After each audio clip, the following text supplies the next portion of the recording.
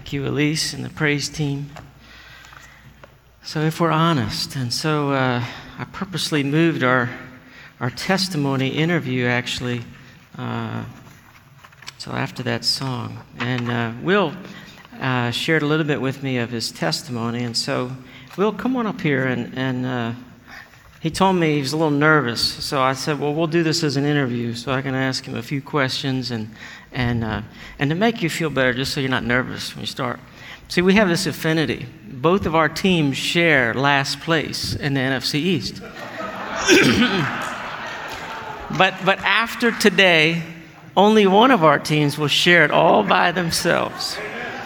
And I'm just hoping for early and often turnovers.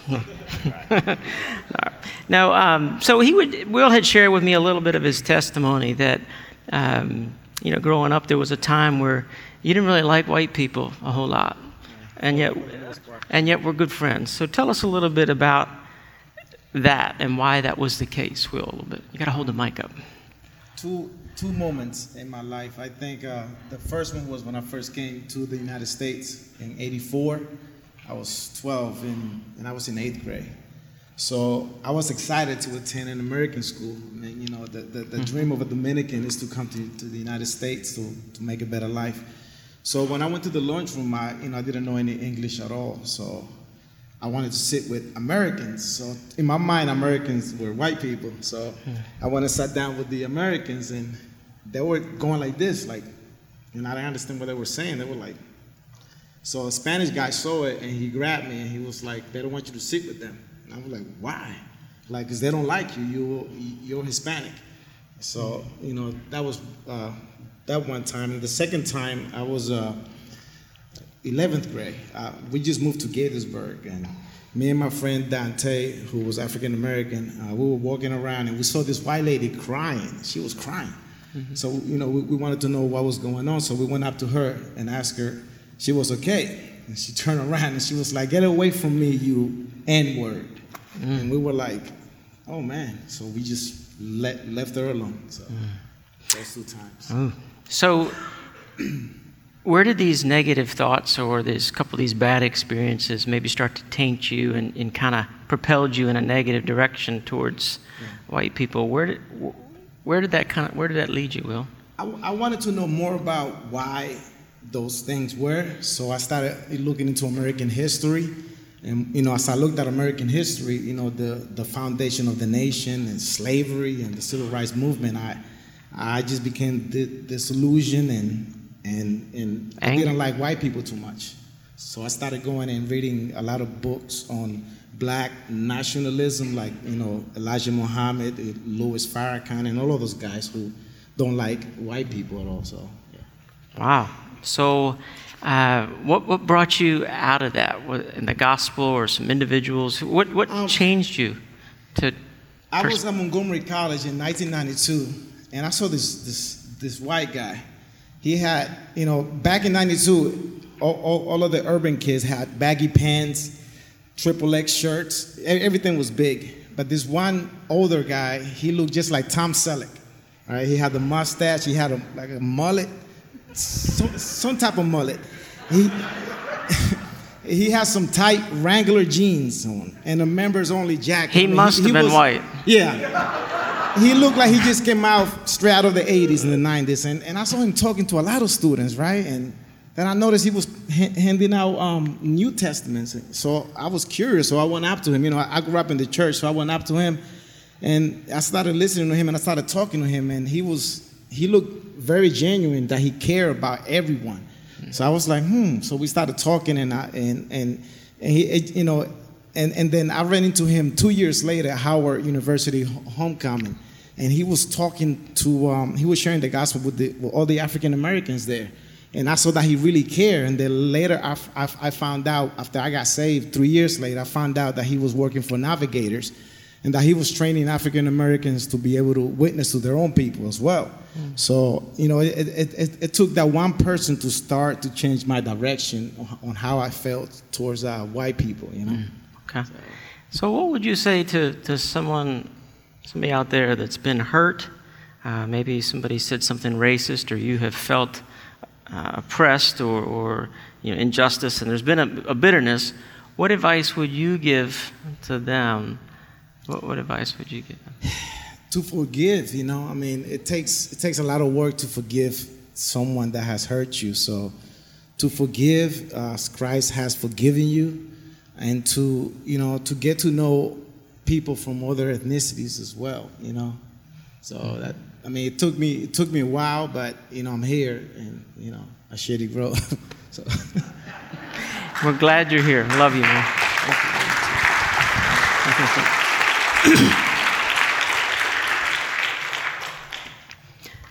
Thank you, Will.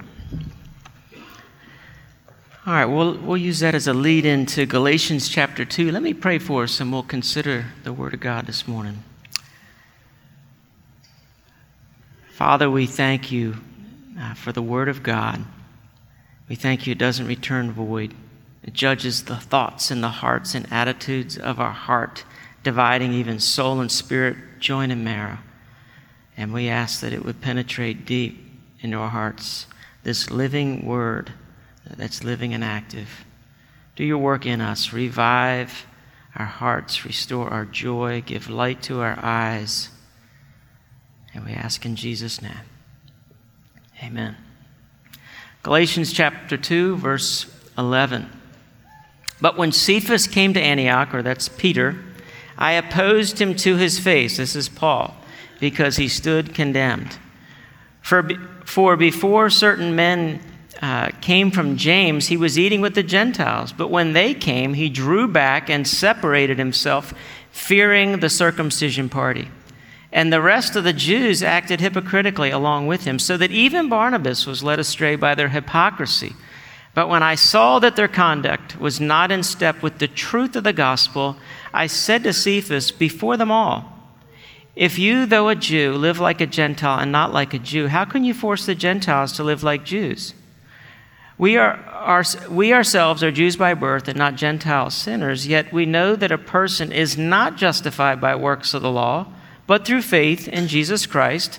So we also believed in Christ Jesus in order to be justified by faith in Christ and not by works of the law, because by works of the law, no one will be justified. So here we are in Galatians chapter 2, and we have this very awkward, tense moment.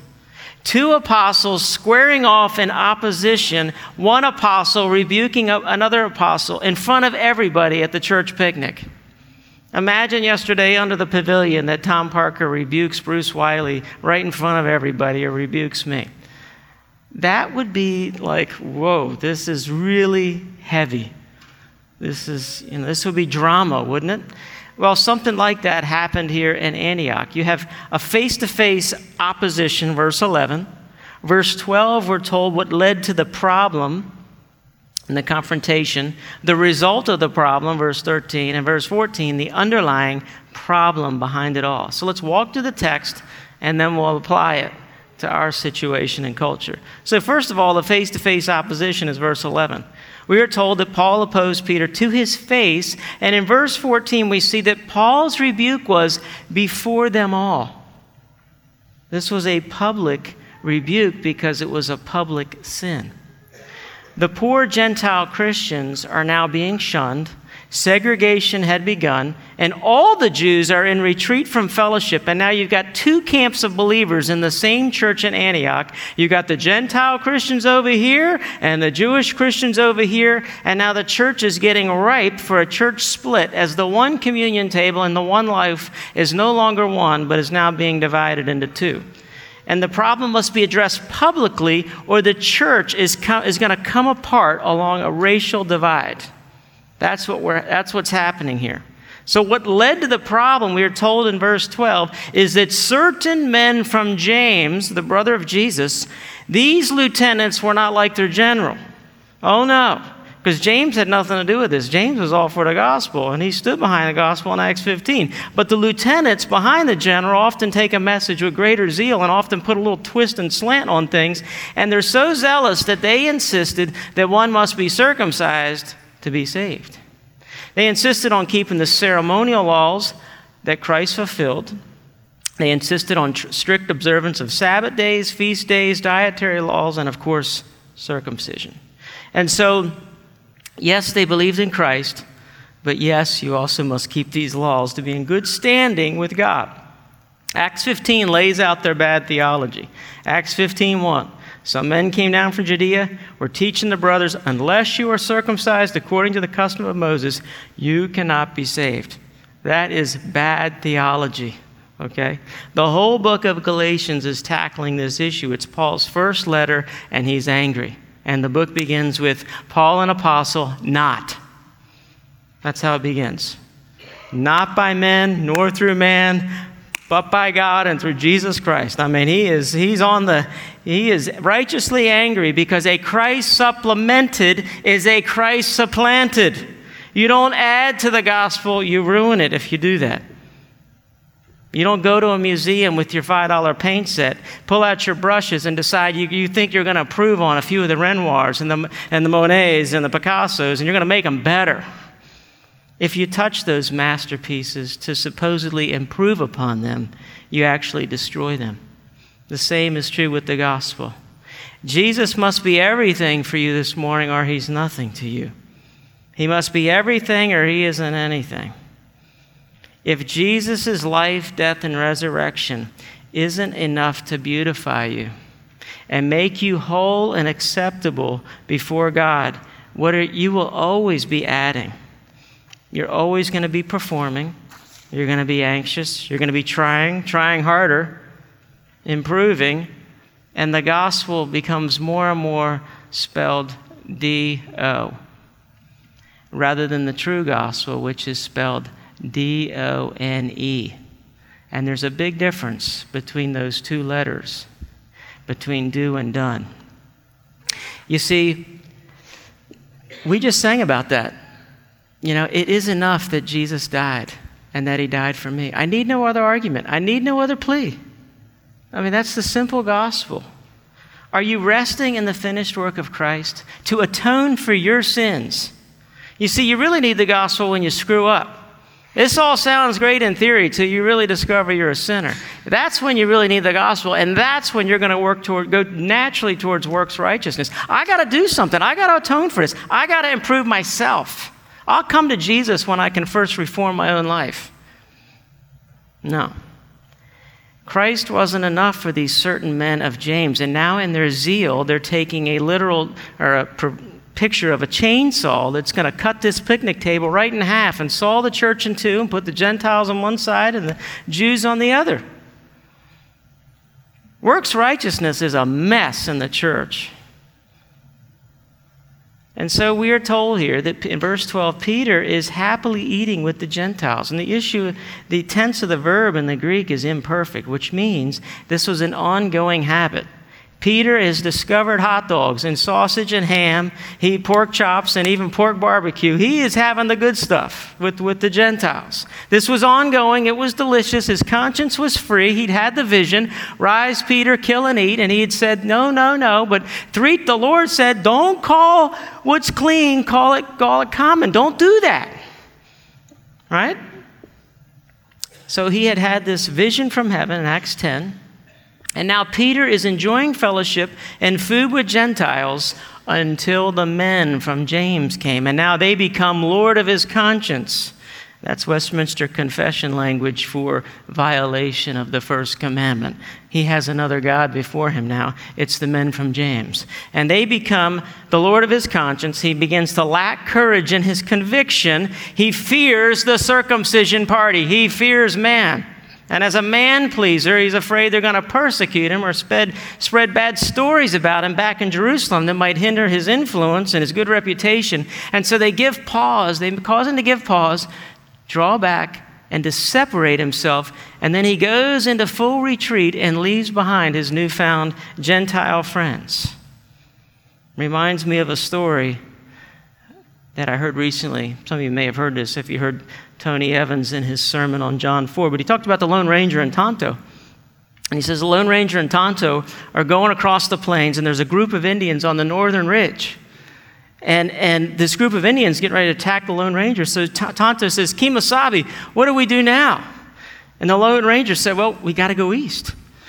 And so, there's a group of Indians as they're heading east. There's a group of Indians on the eastern ridge. And so they're getting ready to attack them again. And again, Tonto says, Kemosabe, what do we do now? And he says, well, we got to go west. And so they go west. But as they're going west, sure enough, there's Indians on the western ridge. And once again, Tonto says, Kemosabe, what do we do now? And Tonto says, or the Lone Ranger says, well, there's only one place we got to go. We got to go south.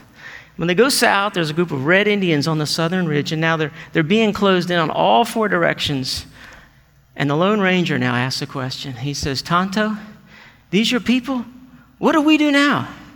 Tonto says, who's we, paleface? We laugh. But the men from James had Peter hemmed in. And now he's denying the very people that were close to him because he's afraid of man. You ever been there? It's easy to do. The result of the problem, though, is massive. I mean, here's Peter, the leader of the church, an apostle, and his actions aren't done in a vacuum, and ours aren't either. They have consequences as they influence the whole.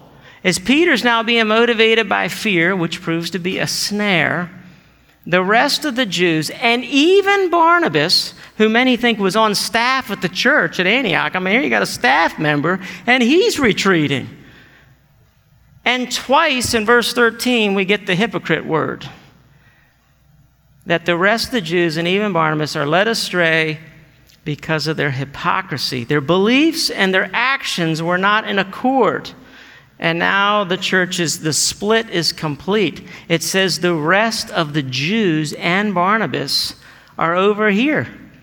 All because of this little loud minority.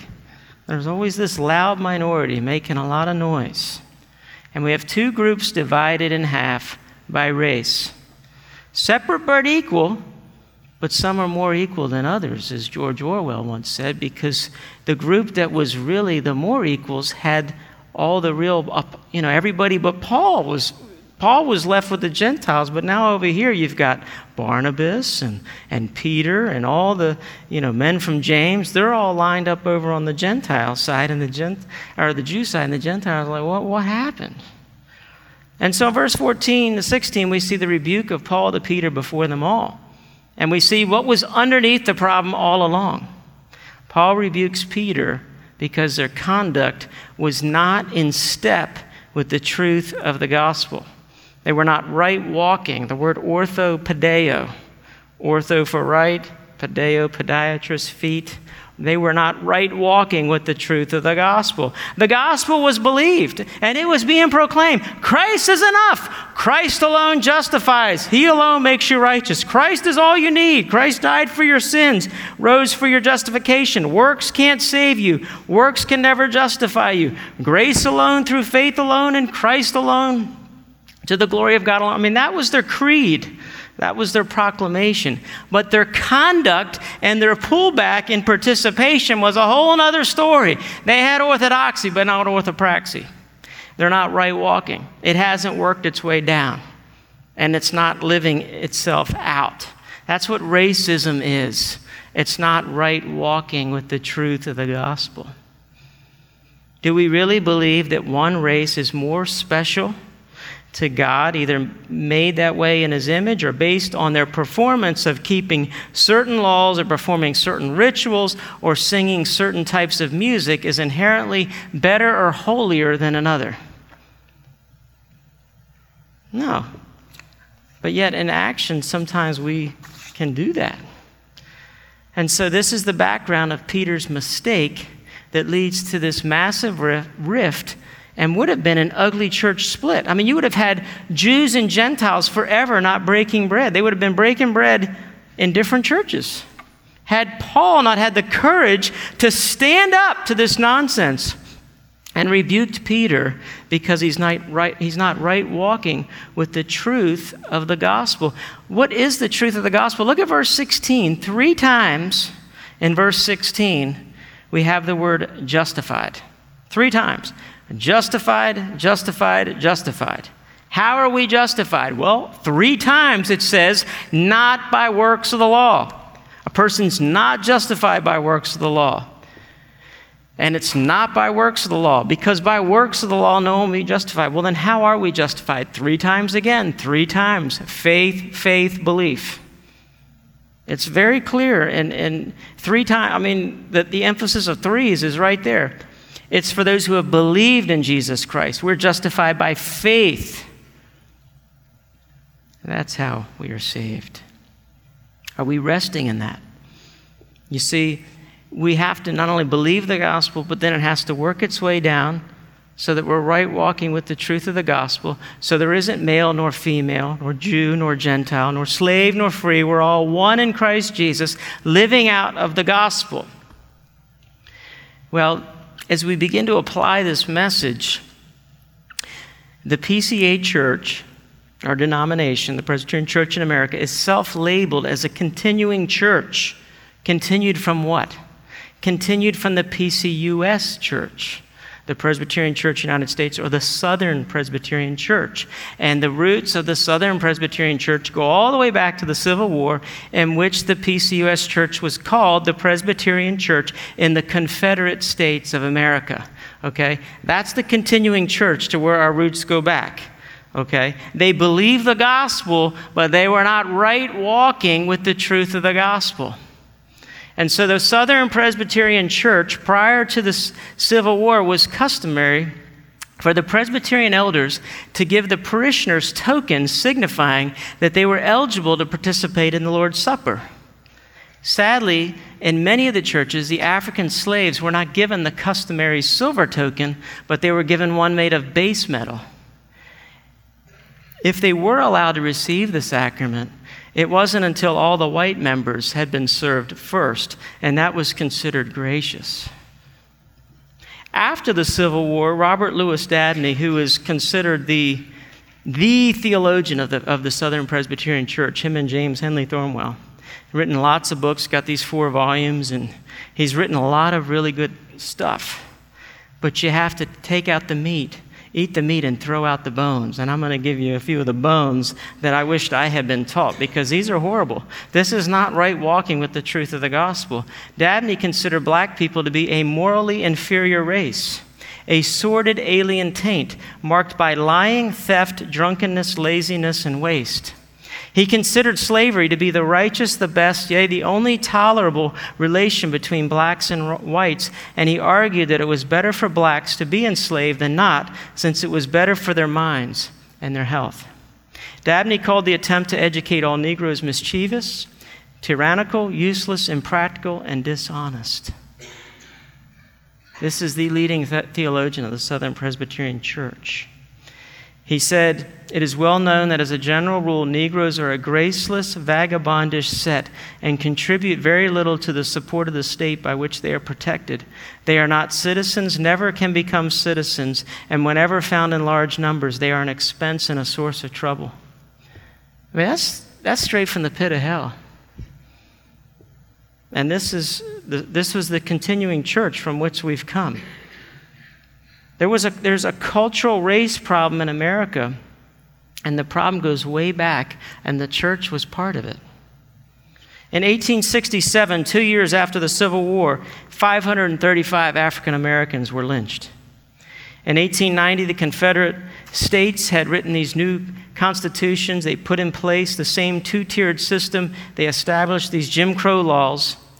And in Louisiana, for example, in 1897, there was 137,000 registered black voters. In 3 years, in 1900, Louisiana had 5,000 black voters. What happened? In the 1950s, there were separate drinking fountains with a sign that said white and a sign that said colored above them, indicating if you were African American that you were a leper. And we can't drink out of the same fountain. There were separate public restrooms, separate public schools, separate public swimming pools, separate bus seating, separate housing, separate restaurants, separate hospital waiting rooms, separate dentist waiting rooms, separate bus station waiting rooms, and last but not least, separate churches. Yet it was all rationalized as separate but equal. And as George Orwell would say, some were more equal than others. And one of the early pioneers who stood up for blacks was Billy Graham. Billy Graham determined in 1952 that he could no longer preach the gospel in segregated crusade meetings because that would represent a betrayal of the gospel itself. And in 1953, the Billy Graham rally in Birmingham, Alabama, wasn't white night and then colored night. It was an integrated crusade. Way to go, Billy. And many were in favor, and many were not. And many in the Southern culture weren't ready to embrace this. And Martin Luther King Jr., in his letter from a Birmingham jail, was put in solitary confinement. And then he wrote this letter because people were saying, why are you in Atlanta coming to the rescue, these people in Birmingham? What does this have to do with you? Why don't you just stay where you belong? This is what he says. If you've never read this, and I feel bad I've never read this till this summer. I'd never read a letter from Birmingham jail. Everybody should read this. For years now, I've heard the word wait. It rings in the ear of every Negro with piercing familiarity. This wait has almost always meant never. We must come to see with one of our distinguished jurists that justice too long delayed is justice denied. We have waited for more than 340 years for our constitutional and God-given rights, but we still creep at horse and buggy pace towards gaining a cup of coffee at a lunch counter. Perhaps it was easy for those who've never felt the stinging darts of segregation to say wait.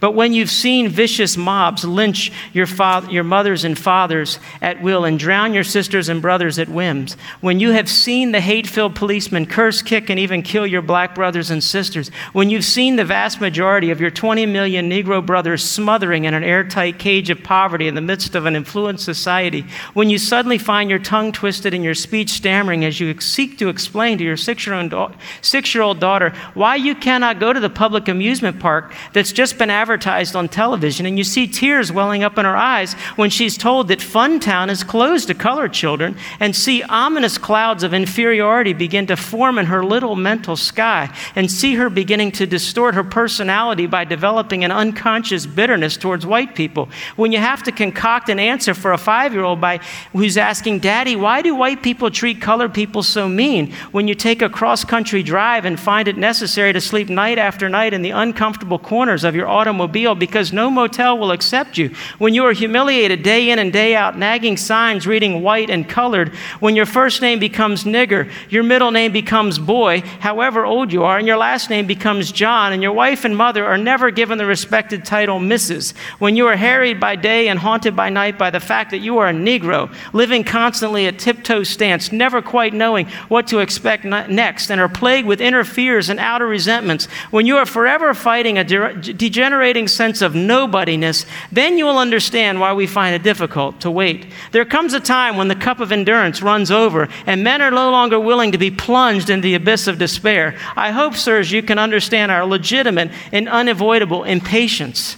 I cannot sit by in Atlanta and not be concerned with what happens in Birmingham. Injustice anywhere is a threat to justice everywhere. We are caught in an inescapable network of mutuality tied in a single garment of destiny. Whatever affects one directly affects us all indirectly. That's a quote worth remembering and living for. There are still issues of racism today. It's in the news almost every week. Do we care or are we indifferent? This week, CNN had an article entitled, "Trying to Appear Not Too Black on Airbnb is Exhausting." And the lady writes, I also know what it's like to spend too much of the day trying to get an Airbnb host to accept you, crafting just the right summary of why you're visiting the area, dropping subtle or not so subtle references to graduating from an Ivy League college, being a professor, a lawyer, living in a suburban neighborhood, having small children who attend Montessori school, trying to appear not too black to rent to. And so when I read this article, I thought, well, this will be really interesting to read the comments on this. And the comments were heartbreaking. Here's a few of the comments. Very first comment. Well, cry me a river. If I don't want to rent my property to a bunch of blacks, I'll always find a way to do it. Next comment. It's my right to rent my own house to whoever I want for whatever reason I want. I own the house, not Airbnb. Next comment. Well, when you look at before and after pictures of places blacks have stayed, why do you even wonder? It's because people don't want their place destroyed. Next comment. Making noise at the movies, robbing convenience stores, not pulling your pants up, naming your child Shaquanda. Next comment. Ridiculous article, just another person trying to jump on the race train, just thinly failed racism against everyone who isn't black. What about people with Muslim-sounding names? How about Latino names? I would venture a guess that they both face the same issues. I'm half Guatemalan. I see these people are only concerned about their own lives and their issues, which are similar to the ones we face, but they couldn't care less about anyone who isn't black, and I'm sick of it, and I will not support their movements. And then if Caitlyn Jenner can identify with a woman, I see no problems with blacks identifying as whites. Just put that you're Caucasian on the form and you're good to go. Crazy. I hope that this isn't true for us. And I hope that we don't discriminate when it comes to who we rent to, who we sell to, who we purchase from. And I think there might be a thought in our minds to say, why are we talking about this? How many sermons are you going to preach on this, Pastor Bale? You know, where's Pastor Bale going? He's going off on sabbatical, and he comes back, and that's all he wants to talk about. Well, in 2014, just 2 years ago, Lig Duncan was on a panel before the PCA. He's the president of RTS Seminary. He grew up in Greenville, South Carolina, same place I was for 9 years. And he pastored the First Pres Church in Jackson, Mississippi, a very divided city. And he says, there's much to be ashamed of and much to be forgiven for. When people say to me, isn't it time to move on? I say to my African brothers and sisters, you tell me when it's time to move on. The year before last at the General Assembly, Lig Duncan and Sean Michael Lewis, they stood up. They had their right walking with the truth of the gospel moment. And they put a personal resolution before the General Assembly. And they called on the Assembly in a personal resolution, be it therefore resolved that the 43rd General Assembly of the Presbyterian Church in America does recognize and confess our church's covenantal and generation involvement in and complicity with racial injustice inside and outside of our churches during the civil rights period. And be it further resolved that the General Assembly recommit ourselves to the task of truth and reconciliation with our African American brothers and sisters for the glory of God and the furtherance of the gospel. And be it finally resolved that the General Assembly urges the congregations of the Presbyterian Church in America to confess their own particular sins and failures as may be appropriate and seek to further truth and reconciliation for the gospel's sake within their own local communities. Well, the resolution was not passed at that. It was saying we need a year to think about this. And for the church to get serious and the presbyteries to come back with a resolution to pass at this last year's General Assembly, which they did. And 3/4 of the overtures in last year's General Assembly were about race relations. And the one that passed was the overture from the Presbytery, Potomac Presbytery, which is our presbytery. And what the men have recognized as leaders of the church is kind of like if I'm the pastor of this church, and before I was the pastor, the previous pastor didn't do interracial marriages or wouldn't do a black funeral or wouldn't have black people come to church. I, as the new pastor, even though I hadn't committed those sins, I represent the whole. And I would go to those people and say, we are so sorry that we as a church did that. Please forgive us, even though I myself may not have been there. And so the corporate confession and repentance we see throughout the Bible. Ezra prays as a we rather than an I or a me, confessing our guilt, even though he didn't marry outside of the covenant. He didn't have a forbidden foreign woman marriage, but he confesses we and our. The Levites lead the Israelites in grief over our sins in Nehemiah 9, even though they didn't personally commit them. And Daniel ponders the transgressions of no smaller group than all Israel and famously confesses, we have sinned, We have been wicked. We have turned away. We have not listened. And these were sins done 70 years earlier that caused their deportation to Babylon. And so in the spirit of these corporate confession, this is what was approved by this year's General Assembly. I want you to hear this. I think this was the most important resolution or overture I think that the denomination has ever passed. So listen carefully. Whereas the 43rd General Assembly considered a personal resolution on racial reconciliation, referred the matter to the 44th General Assembly so that lower courts could perfect and propose a resolution encouraging heartfelt repentance. And whereas in the 1973 message to all the churches, the founding generation of the Presbyterian Church in America expressly declared our denomination to be the continuing church of the Presbyterian Church in the United States, PCUS, saying we have called ourselves continuing Presbyterians because we seek to continue the faith of our founding fathers of that church. And whereas the formation and identity of the PCA was shaped through the honorable and courageous commitment of our founding denominational leaders and churches to be faithful to the Scriptures in doctrine and in practice, and these convictions remain with us to this day. And whereas during the civil rights period there were founding denominational leaders and churches who not only failed to pursue racial reconciliation, but also actively worked against it in both church and society through sinful practices such as the segregation of worshipers by race, the exclusion of persons from church membership on the basis of race, the exclusion of churches or elders from membership in presbyteries on the basis of race, the teaching that the Bible sanctions racial segregation and discourages interracial marriage, the participation in and defense of white supremacist organizations, and the failure to live out the gospel imperative that love does no wrong to a neighbor. And whereas the vestiges of these sins continue to affect our denomination to this day and significantly hinder efforts for reconciliation with our African American and other minority brothers and sisters by often refusing to lay down our cultural preferences so these brothers and sisters might feel more welcome in our churches, not sufficiently encouraging minority culture brothers into leadership within our General Assembly committees and agencies, presbyteries and churches as evidenced by our history, failing to lovingly confront our brothers and sisters concerning racial sins and personal bigotry, failing to learn to do good, seek justice, and correct oppression.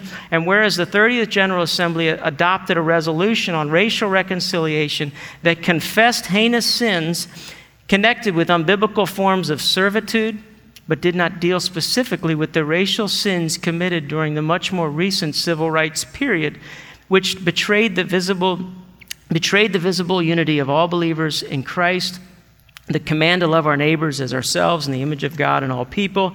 And whereas God has once more given the PCA a gracious opportunity to show the beauty, grace, and power of the gospel of Jesus Christ through confession and through the fruits of repentance, such as formative and corrective discipline for racial sins, in understanding and appreciation of minority cultures, intentionally establishing interracial friendships and partnerships inside and outside our denomination, renewing our church's commitment to develop minority leadership at the congregational, presbytery, and denominational levels, and encouraging a denominational-wide vision for and commitment to a more racially and ethnically diverse church in obedience to the Great Commission.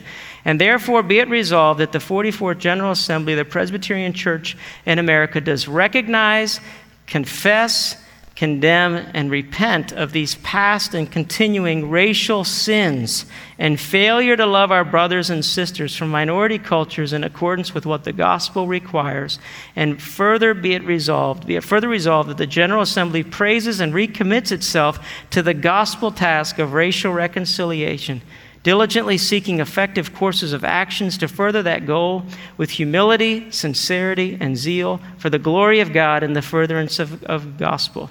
And be it finally resolved that the General Assembly urges the congregations, that's us, and the presbyteries of the Presbyterian Church in America to make this resolution known to their members in order that they may prayerfully confess their own racial sins as led by the Spirit and strive towards racial reconciliation for the advancement of the gospel, the love of Christ, and the glory of God.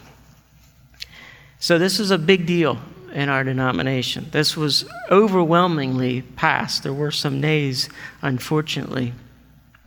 but this was a good move on the part of the church.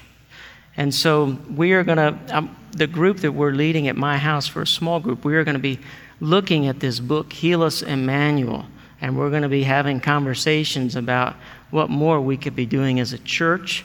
And I would just ask you to be praying along those lines for our church. And I'm going to lead us in a prayer of confession now. Would you pray with me?